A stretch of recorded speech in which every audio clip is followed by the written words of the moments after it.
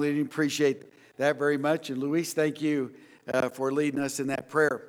And thank you for being here tonight. We've got our brother Dan Owen scheduled to speak to us. Dan is someone that most of you may already know, that I have known pretty much my entire life.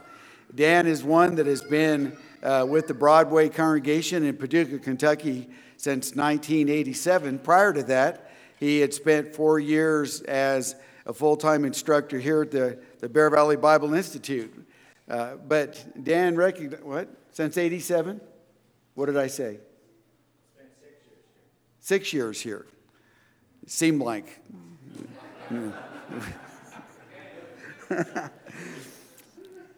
When Dan recognized that he missed the pulpit, he decided that he was going to leave the work at Bear Valley and go to Paducah, Kentucky, where they had offered him the job there. And it just so happened that there was a good brother there that had an idea that would allow Dan to not only fulfill his ministry duties in Kentucky, but also teach classes at Bear Valley. And so through the wonder of technology, that was what has happened. And Dan has continued to teach here at the school virtually since then. He now teaches 7 classes for the Bible Institute through technology, and the same kind of technology that the AP guys teach as well. Dan is one that has a PhD, is one that has learned Spanish so that he could minister to the Spanish-speaking people. He has had ministries in various places like Vernon, Texas, and in Crockett, Mississippi. And Dan and Cindy, his wife, who I knew before she was Cindy Owen, have been married. They just recently celebrated their 50th anniversary. When I think about the years of friendship with Dan, I recognize that it has been truly a blessing to me to have Dan as a friend, as a co-worker in this work. Dan and I are those that will spend a lot of time talking about the Bible, talking about text, and sometimes we'll bouncing things off of each other that we're looking at a particular passage and getting each other's perspective on that. But he is truly a scholar in every sense that I know that word. He is proficient in the biblical languages. He teaches most of his New Testament courses straight from the Greek text. And so because of that background and because of the depth that Dan has in doing that kind of study, I asked him to do a particular topic tonight that is maybe a little bit out of the ordinary. It's certainly based on the Psalms, but it is one that is a study that if you got your thinking caps on and are ready to engage in this study, will be greatly enriched by the material that Dan has to share with us tonight. And so without further delay, Dan, I'll turn it over to you.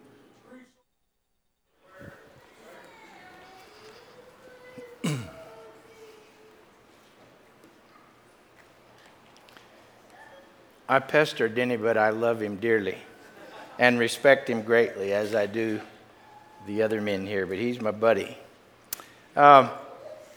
Tonight, our subject is going to require you to get your Bible, hold them up, and get your pencil out, because if you just sit there passively, you might as well lay your head on your wife's shoulder right now, because this is not going to work for you.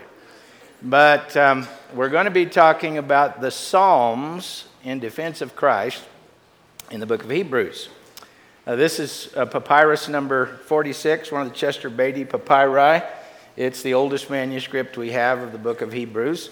This is the opening part of the book of Hebrews in that ancient manuscript. The book of Hebrews is what we would call an apology. We have some apologists running around here. And in 1 Peter chapter 3, verse 15, the way I learned it, not like up on the screen, sanctify in your hearts Christ as Lord, and be ready always to give an answer to everyone that asks you for a reason of the hope that is within you, yet do it with gentleness and respect. In this translation you see on the screen, be ready always to make a defense. The word is apologia, from which we get apologetics, and it means a logical, reasonable explanation for why you are a Christian, why you believe in Christ, and why you want that to be your life. See, if somebody comes up and asks you, why are you a Christian? Why do you think I should be a Christian? Give me something that makes sense. Well, apologists and apologetics involves all kinds of arguments from science and all these other different kinds of things, which is great. We approach it from different standpoints. But the book of Hebrews is an apologetic strictly based on Scripture for people who have a very high view of Scripture. If people don't believe in the Scriptures, then different kinds of apologetics are necessary.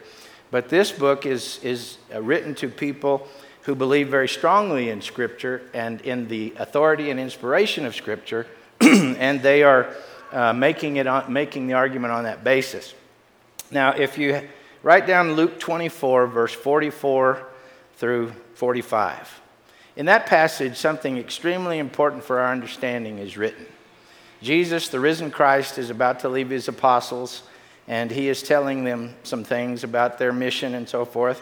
He says, "These things I spoke with you while I was still with you, how that all things that are written about me in the law and the prophets and the Psalms must be fulfilled." Notice he didn't just say all things that are written there must be fulfilled. He said all things that are written about me in the law and the prophets and in the Psalms must be fulfilled. And then he opened their minds that they might understand the Scriptures.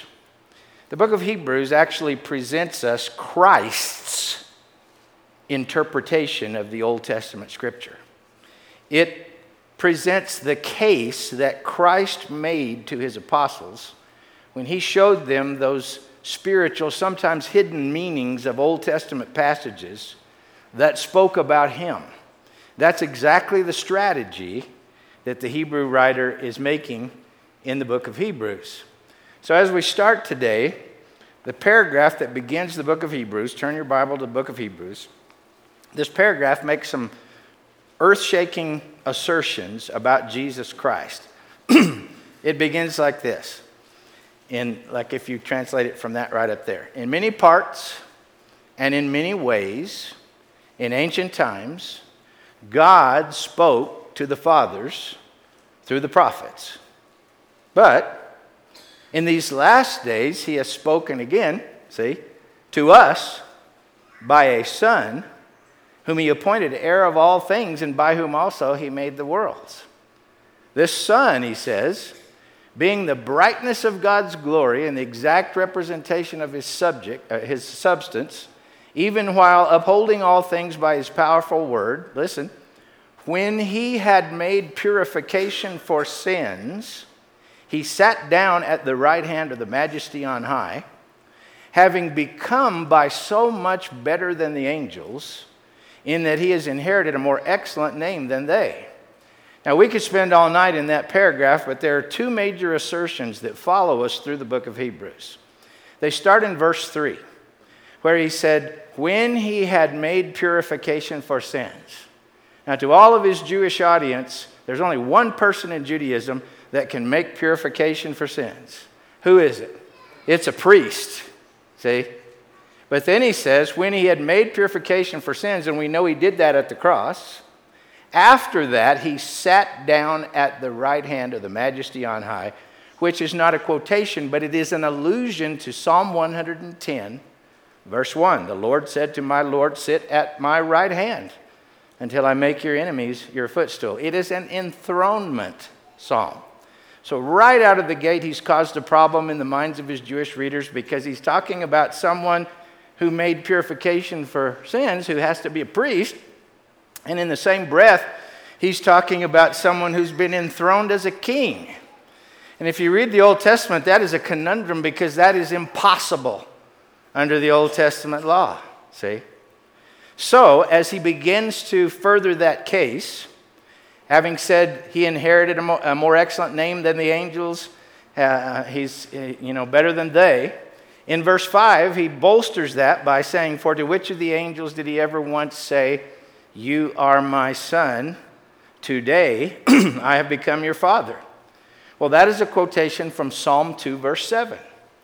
And those of you that know the second psalm, you know that the second psalm is a little drama where the kings of the earth and the nations are all gathering together in rebellion against the Lord and against the Lord's anointed, against the Lord's chosen king.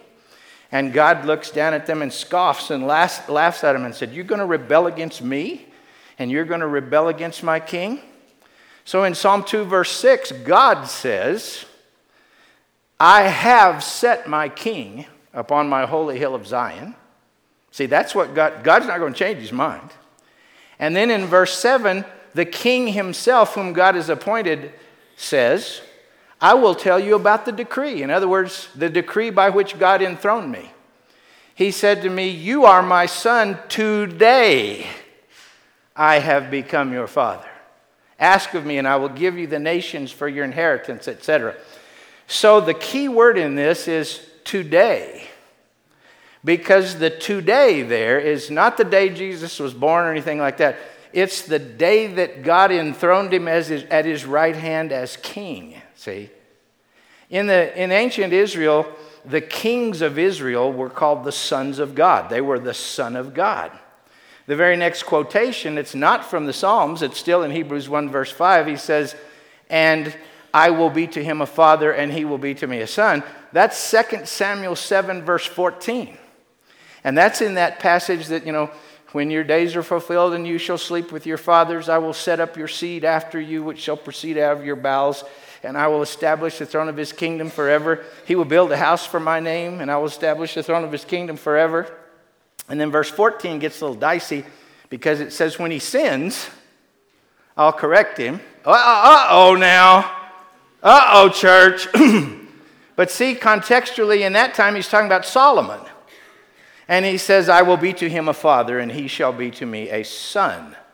Because when God enthroned him as king, he became God's son as far as people were concerned, because God chose him and enthroned him as king. In Psalm 89, verse 20 to 27, the same is said of David.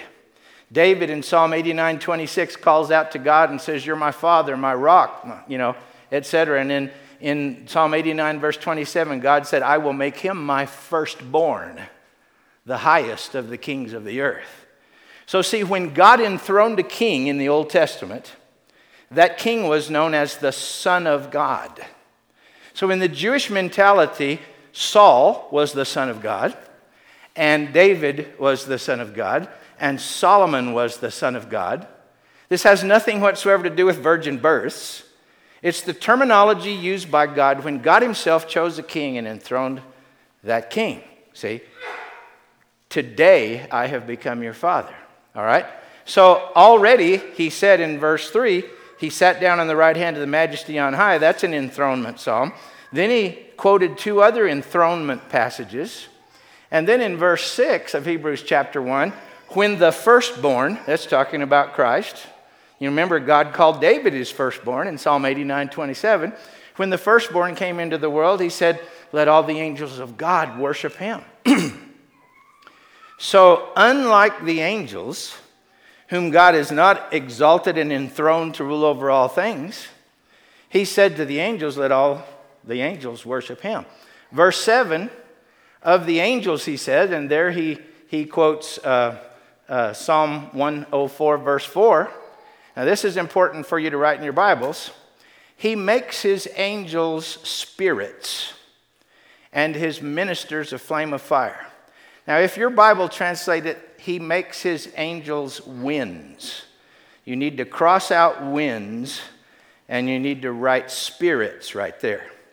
The reason is because if you drop down to verse 14, he refers back to verse 7, and he uses the two exact same words in Greek. And he says, "Are they not all ministering spirits?" See, he's citing this psalm again in verse 14. So he says he makes his angel spirits and his ministers a flame of fire. So truly the angels are great ministers. And by the way, the word is leiturgos, which means priestly ministers. And in Hebrews, they are priestly ministers in the heavenly temple of God, the true temple, see? But he makes them priestly ministers and servants to come do our will, but they're certainly not kings, and they're certainly not our high priest, see? Christ inherited a more excellent name than they. All right? So now we come down to Hebrews chapter 1, verse 8, where he says, but of the Son, he says, your throne, see, it's an enthronement text, your throne, O God, is forever and ever. The scepter of uprightness is the scepter of your kingdom. You have loved righteousness and hated lawlessness. For this reason, God, even your God, has anointed you with the oil of gladness above your fellows.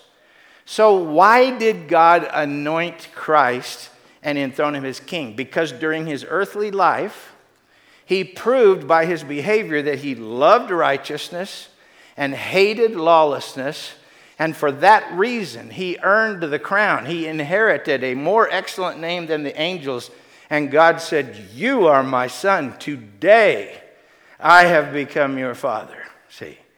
So the beginning part of the book of Hebrews is all about this. Now in this text, in Psalm 45, 6, and 7, which he quotes there in Hebrews 1, 8, your throne, O God, is forever and ever. It goes back to the Davidic text. I will establish the throne of his kingdom forever. See? So this is going to be a forever king. But then when you go to the next verse, he just starts it with and if you tag back to the first of verse 8, of the Son, he says, and he gives you one quote, and then the and mean he also says this about the Son. Thou, Lord, in the beginning didst lay the foundations of the earth, and the heavens are the works of thy hands. They, the heavens and the earth, shall perish, but you shall continue. They, the heavens and the earth, shall grow old like a garment. As a mantle you shall roll them up. As a garment they shall be changed. But you are the same, and your years will never fail. See? What kind of a king is he going to be? A forever king. See? And so all of these Old Testament texts are stacked up to talk about Jesus Christ. Now then, in the next verse, whatever the next verse is, he goes to verse 13. He goes to Psalm 110. Now, he already made an allusion to Psalm 110:1 when he was at verse 3. He sat down at the right hand of the majesty on high. Now he says, to which of the angels did he ever once say, you sit at my right hand until I make your enemies your footstool? Now, little parentheses here. The 110th Psalm is the linchpin core text for the book of Hebrews. It's the most powerful, most important text to argue for Christianity in the book of Hebrews. The others are powerful too, but this is the center of it right here. And that passage says in Hebrew, Yahweh said to my Adonai, which is a completely different word. So you've got three characters there in Psalm 110:1. You've got Yahweh, our creator. Then you've got the my, and that's David. And then you've got David's Lord. So you've got Yahweh, David, and David's Lord. All right? So Yahweh says to David's Lord, whoever that is, you sit at my right hand until I make your enemies your footstool. And the whole premise of the book of Hebrews is that's God talking to Jesus Christ, enthroning him as Lord and King over the Messianic age. See? So that's the argument. So he goes right past that and says, are the angels, he didn't say that to the angels, he said it to Christ, are they not all ministering spirits, referring you back to verse 7, sent forth to do service for the sake of them that shall inherit salvation? So, since God has exalted Christ and enthroned him as king far above the angels, and since the angels only worship him, then we ought to give the more earnest heed to the things we've heard through who? Through the Son. See?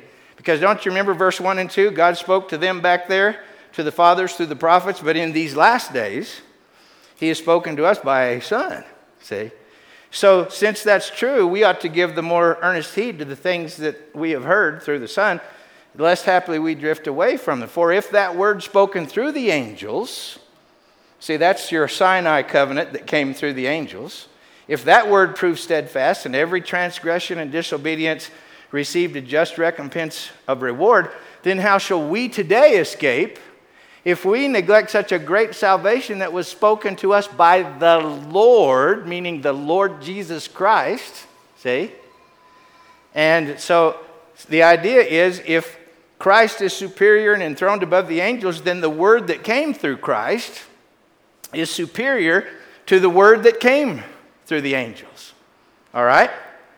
Then he's still talking about Christ and the angels at verse 5. Drop to verse 5. It was not to angels that he subjected the world to come about which we are speaking. Now, in the book of Hebrews, the world to come is the Messianic age. Then why does he say the world to come? Because from the perspective of the Old Testament, from the perspective of the Jewish people, from the perspective of the Hebrew Bible, the Messianic age was always in the future. See? Even in verse 2, he said, in these last days, he has spoken. So these last days and the world to come about which we are speaking are the same. In Hebrews 10, verse 1, the good things to come. In Hebrews 9, verse 9, the time of reformation. In Hebrews 6, about verse 3 or 4, the powers of the coming age. These are all different ways of talking about the Messianic age, when the Messiah would be enthroned and rule over all things. See? And here he says, not to angels did he subject the world to come about which we are speaking. Underline or circle that word subject in your Bible. Because somewhere he says, and now he quotes Psalm 8. He quotes Psalm 8, verses, I think it's 6 through 9 or something. I don't look at verse numbers very well. But it's Psalm 8. And Psalm 8 says, what is man that you are mindful of him, or the son of man that you care about him? You have made him for a little while lower than the angels, and you have crowned him with glory and honor, and you have put all things in subjection under his feet. See that word subjection? Not to angels did he subject the world to come, see? You have put all things in subjection under his feet. And then the next verse he says, now in that he subjected all things to him, and that he did not leave anything out that was not subject to him, yet we do not yet see all things made subject to him. What's he mean? Well, man has conquered a lot of things, but man hasn't conquered Satan, and man hasn't conquered sin, and man hadn't conquered death. But the text says he put all things under his feet. So he says, we don't yet see all things subjected to him, but the next verse, I think it's verse 9, says, but we do see Jesus, who was made for a little while lower than the angels. He's coming out of the quote. Because of the suffering of death, crowned with glory and honor, coming out of the Psalm 8, see? So that he might taste of death, by the grace of God, he might taste of death for every man. So what he does with this psalm is, he stacks it on top of all those other enthronement psalms in chapter 1. And he says, then we have this passage that says there's somebody here included in man that's different than just man in general, to whom all things literally are made subject. Who is that? He preaches to his audience. All right, so next we have Hebrews 3:7. Now in Hebrews chapter 3, he talks about the faithfulness of Christ, and the faithfulness of Moses, and the unfaithfulness of Israel. And in contrasting the unfaithfulness of Israel with the faithfulness of Christ, and by the way, it's because of Christ's faithfulness in his earthly life, while he was living lower than the angels, that God crowned him with glory and honor. So you have loved righteousness and hated lawlessness, and for this reason, God, even your God, has anointed you. See, that's the whole argumentation in the book of Hebrews. But in Psalm 95:7, there's a key text that comes out of nowhere and hits you on the head and you don't realize it. Today, if you shall hear his voice. Wait a minute now. Didn't he say in chapter 1, verse 1, that God spoke to them back then? But in these last days, he's spoken again. And so this passage says, today, if you shall hear his voice, do not harden your hearts like they did in the rebellion, like as in the day of trial in the wilderness, where your fathers tried me by testing me and saw my works for 40 years. And I was displeased with them and said, they do always go astray in their hearts, and they have not known my ways. And therefore I swore in my wrath, said God, they will never enter into my rest. So take heed, brothers, lest there be in any one of you an evil, unfaithful heart in falling away from the living God.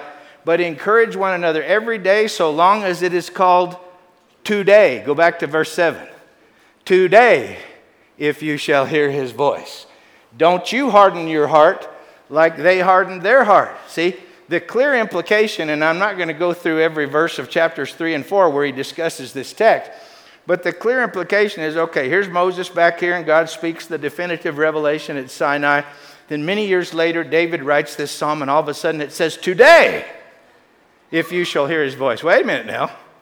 Is there some kind of definitive revelation from God again? But the implication, and this is a necessary inference if you really want one out of the Bible instead of making them up, this is an actual biblical one.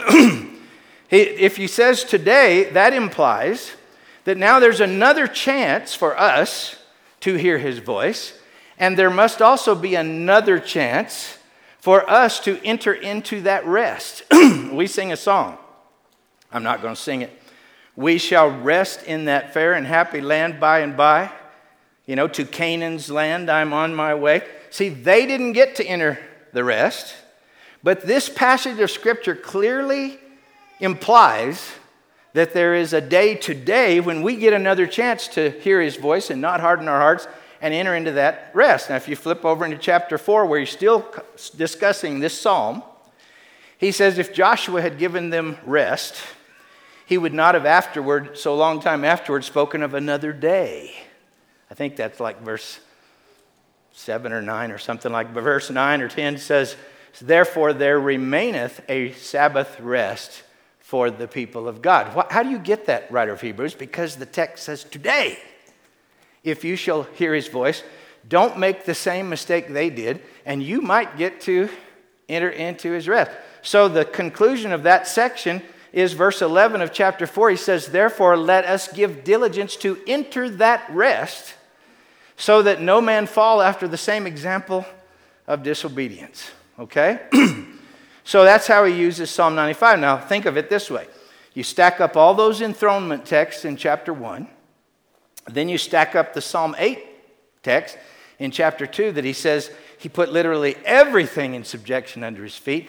And then you stack onto those the argument from this text that says today there's another chance to hear his voice through Christ and enter into that rest. So then we move into chapter 5, and I'm skipping stuff, but I can't help it. I haven't got 48 hours to teach you the book of Hebrews.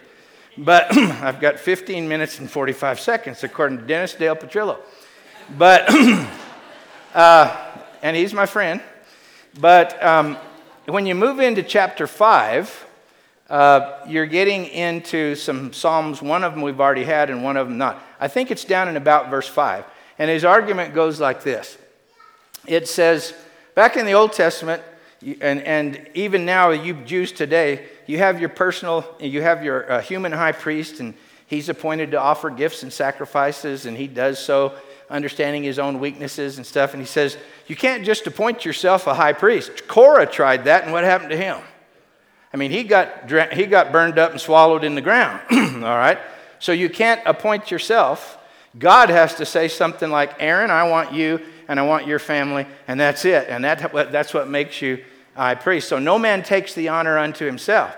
But then he says in verse 5 that the same God that said to this son, you are my son, today I have become your father, when he enthroned him as king, that same God said in Psalm 110 verse 4, the Lord has sworn and will not change his mind, you are a priest forever, after the order of Melchizedek. So now what was implied and what made him nervous in chapter 1 is flat out said that the same God that enthroned him as king has enthroned him and appointed him as priest. See? And this is really getting in the face of those that are tied into Judaism. Because how can that be?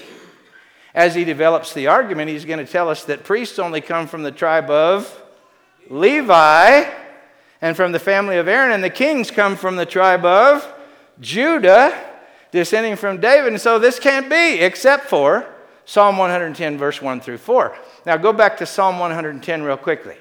And we're going to have to do this and get out soon if I'm going to respect your time.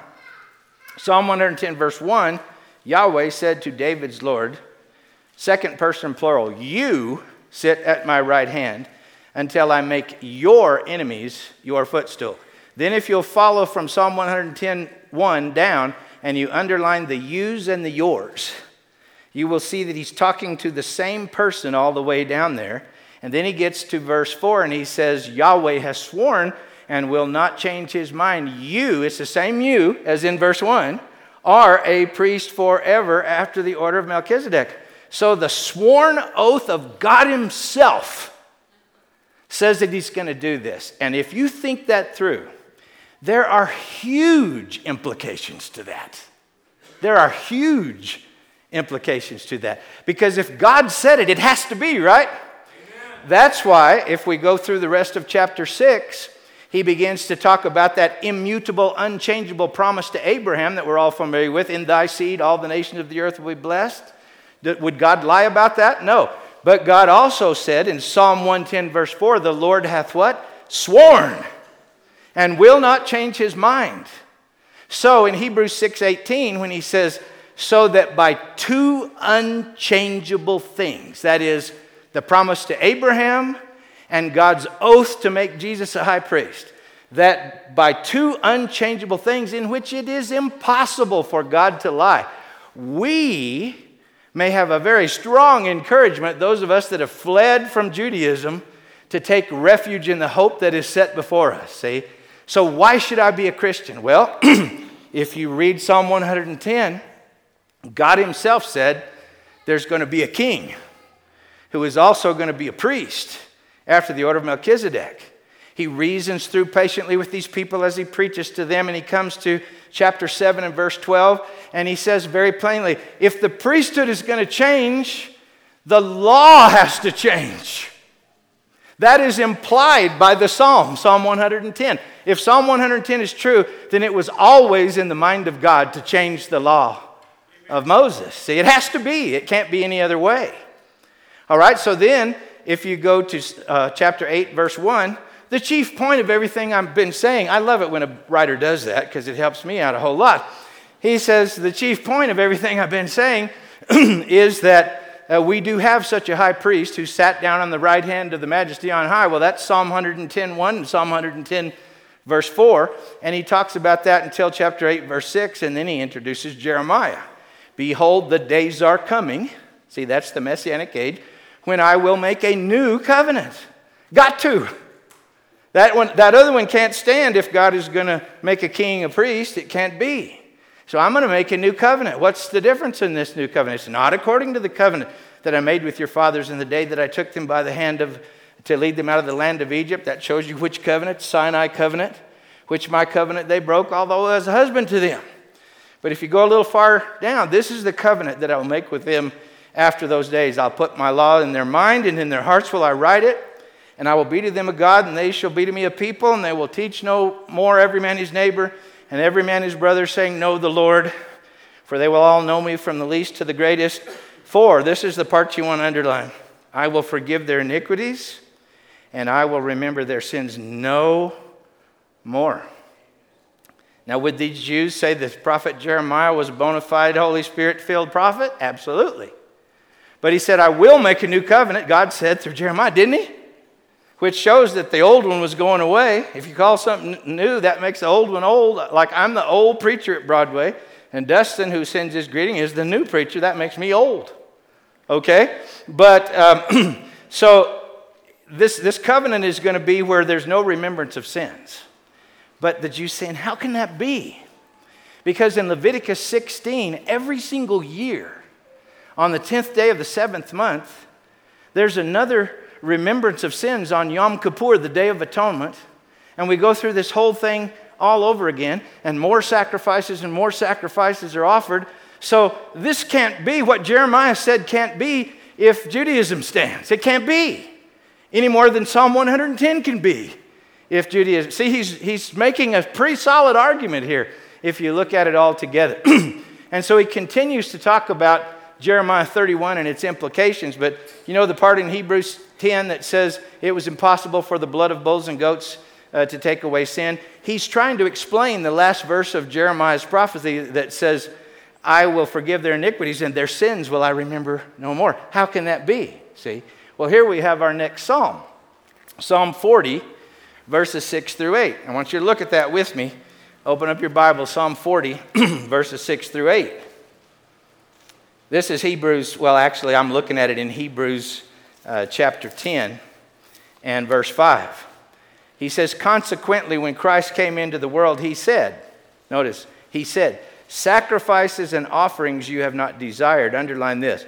But a body you have prepared for me. In burnt offerings and sin offerings you have taken no pleasure. Then I said, and that's Christ talking, behold, I have come to do your will, O God. And then he interprets the passage for us in the verses below, and he compares the sacrifices and offerings of the law with the body of Christ, see, which was going to replace all those sacrifices. And if you go down to verse 10, he says, therefore we're all sanctified by the offering of the body of Christ once for all time. And that explains how Jeremiah could say, I will forgive their iniquities and I will remember their sins no more. See? So if you stack all those enthronement texts up there in the first chapter, and then you stack on that Psalm 8 in the second chapter that says literally all things will be put in subjection under his feet. And then if you stack on that Psalm 95 passage that says today, if you hear his voice, do not harden your hearts. And you got another chance to enter into his rest. And then you stack on that 110th Psalm that just knocks the ball out of the park and says that God swore that he would appoint the same one both king and priest, and the implication that the law has to change. And then Jeremiah's statement that I'm going to make a new covenant, and that one's not going to be like the old one, and I'm going to be able to never remember their sins again. Then we've made a pretty tight case for Christ there, haven't we? Do you know anybody else ever in history on the planet that could be who they're talking about there in all that? I do not. And these people to whom he was preaching this sermon in the book of Hebrews knew those Old Testament scriptures. And every time one of those came out and he slammed the implications of that on them, they got it. And they got it some more with each scripture and some more and some more. And then finally, these don't come from Psalms, but he goes over there to chapter 10 and verse 36, and he's talking about their faithfulness. You have need of endurance, that having done the will of God, you may inherit the promises. And then he says, for yet a little while he that is coming will come and will not delay, and the righteous one will live by faith or faithfulness. But if he shrinks back, my soul will have no pleasure in him. But we are not of those that shrink back unto punishment, but of them that have faith or are faithful unto the saving of the soul. And he puts in there Habakkuk chapter 2, verse 3 and 4. The phrase that's key is the righteous shall live by faith. And that phrase rules chapter 11. Chapter 11 is a discussion of that passage right there. He often talks about the righteousness of the people that live by faith, and every one of the paragraphs begin with by faith. I translate them in my translation, by faithfulness, by faithfulness, by faithfulness. And that's the guiding post of chapter 11, see? So I've just about run out of Psalms, and I've just about run out of time. Look at that clock, Chiller. It's 4 minutes and 36 seconds left. Now, is it just me? Or is that powerful? Amen. But church, listen to me. If you want Sunday school where people are going to just entertain you, and if you want sermons where people are just going to give you a pep rally and make you feel good, you're not going to get the power of God's word like we're talking about here. Have we preached Scripture or just our own ideas here? Scripture City. Amen. That's where the power is. And the church better wake up and start wanting it and valuing it and demanding it, or we're going to be in a heap of trouble, brothers and sisters. God is great. Jesus is God's enthroned King. Jesus is our forever high priest who will never die. Jesus' sacrifice is the only answer.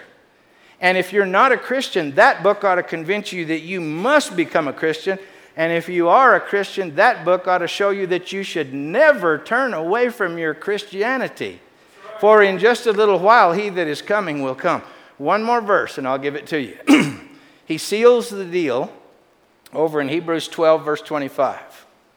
When he says, see that you do not refuse him that is speaking. That takes you all the way back to chapter 1, verse 2. In these last days, he has spoken to us by a son. That takes you to chapter 3, verse 7. Today, if you shall hear his voice, do not harden your hearts as they did in the rebellion. I hope that lesson will be beneficial to you who are preachers, that will encourage you. And so God bless you and thank you for paying good attention.